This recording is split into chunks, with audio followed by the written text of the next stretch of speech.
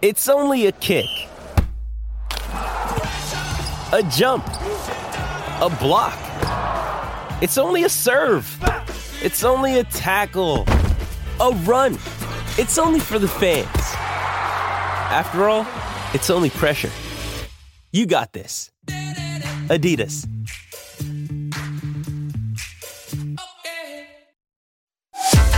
On Giddy Up, it's time for the Midweek Masterclass with the Mailbag team. Welcome back to Giddy Up on this Tuesday morning. It's 9:44, time for, of course, our Midweek Masterclass. Thanks to the Mailbag Bloodstock team. Let's welcome in the team. Jack Dickens, first of all, hello to you. Good morning, G. What a phenomenal morning, just catching up with the content from yesterday. If you haven't, guys, make sure you get out your app, your podcast app, and just get the mean test into you. Uncle Wayne at his absolute best. What do you think of Johnny O'Neill? He was on the front foot as well. I haven't got to that part yet, actually. Okay. I've got about 5 or 6 minutes to go. Looking forward to the bake. Yep. But some of Wayne's gear, just he orbits his own son, I think, Uncle Wayne. He does, doesn't he, really? He's just a unique individual. Now, Dicko, you must be pretty proud with the way that Keats has kicked off the voting for the All-Star Mile. Just having a look at the numbers, he's in the top 10, would you believe? So it's been a wonderful start. Can he hold on? Big start. It's a little bit like the way he races, but we just need to sort of keep him going through his gear. So if you're out there and you want to support some battlers, get on there, vote for Keats. And we're going to figure out what we're going to reward everyone with today, actually. So Okay, so there'll be an incentive to vote for Keats, you're telling us. Well, it's looking like we're going to need to provide some type of incentive, to keep it up there with the late up heels of the world. Yeah. All right, then. Let's have a look at this meeting at Moe. Now, Curlio was meant to be joining us. He just texted through. He can't come on. So he's best at Warwick today. I'll read them out right now, in fact. Race 1, number 4, race 4, number 8 are his plays. So he's not interested in that midweek meeting. So those are his 2 plays there at Warwick, Curlio. What are you doing at Moe? I know this is your favourite track. Have you had a chat to the apprentice for tomorrow's meeting, Dicko? Yeah, we've done a bit of work on race 1 to try and identify a bit of a, like a trial horse that we can sort of get something out of, and that's the only bet that we're going to have. Now, I wouldn't have the whole 200 on this horse, but if you want me to spend the 200, this is where I'll be spending it. What do you want me to do? I'll just spend how much you think this bet's worth. Yeah, I think we'll have $50 in Moe race 1, number 6, Supersonic Surge. This is a pretty expensive yearling, 375k yearling. I really like the Matt Laurie yard. I think they do a really good job. Like the way this horse trialled from barrier 1. I think we can sort of settle forward of midfield, which is crucial at Moe. And Mickey D can get the job done, I hope, Gareth. So Supersonic Surge around $9. So why did you find this galloper as a bet? Because the rest of them are just numbers throughout the day, and it's a place I hate betting at. And therefore, I looked for a horse with no convictions that had shown enough at the trials, and we're getting a fair price about, and we can just sort of have a small bet in hope. Geez, we're stiff to have a midweek meeting then at Moe then for you, Dicko. Well, I think it's a bit of a consequence, G, of the Caulfield renovation. Sandown's copping a lot more race meetings, and we're therefore missing out on having the good midweek meetings at Sandown. All right, then, Dicko, we've got Mark Roden on the line. Hello to you, Mark. Good morning, Gareth. How are you? Good, thank you. Sydney's racing at the farm on a Wednesday afternoon. We're currently on a good 4, and the rail... where's the rail tomorrow? I think it is 3 metres the entire circuit. So how do you think this track will play at the farm? Warwick Farm has been playing really well of late. There's just a few showers forecast. If they eventuate, it might be a bit off fence in the straight. Otherwise, I wouldn't be too scared of a pattern, to be honest. All right, then. Where do we start with how are we making some money with your staking plan? Going a little bit wide, found 2 to back. They're not favourites. I've sort of found myself in agreement with the market with a lot of the favourites tomorrow, in the early markets at least. Going to start in race 4, 2,200-metre race. And the one I've found is number 3, Timpanist. Last 3 runs have been in Saturday grade, 4 starts back. Last time he was in midweek grade. He won in around this price range, and for this jockey, coincidentally, as well. Look, he is jumping from 1,500 to 2,200, but that's sort of the MO of this stable. A bit David Payne, he doesn't mind doing that. Look, I think this is a pretty mediocre midweek staying race. Hanson with McDonald on is a deserved favourite, I think, but you're paying a premium for him being on.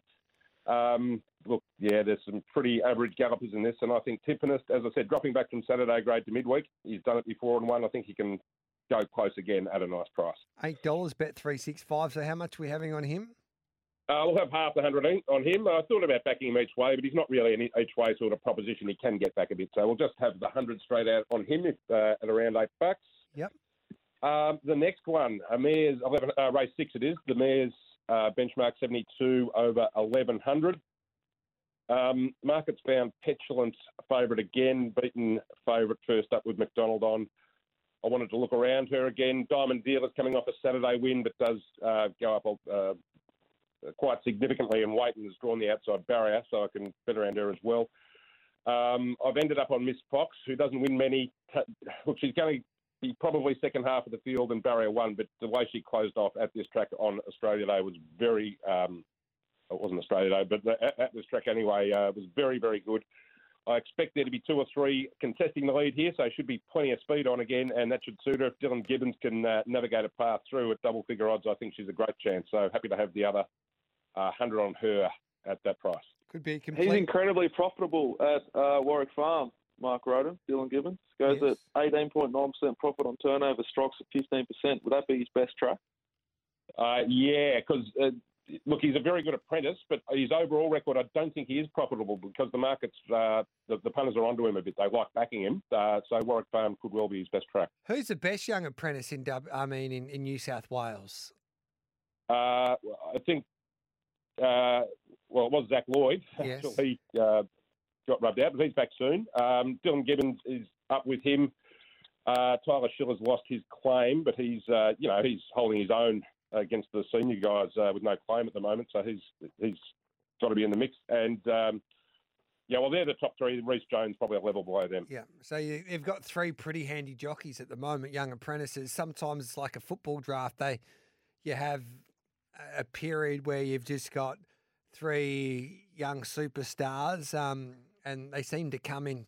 They come at the one time, but I think New South Wales at the moment, Mark's pretty blessed with their young apprentices with the quality that we've seen over the last 12 months.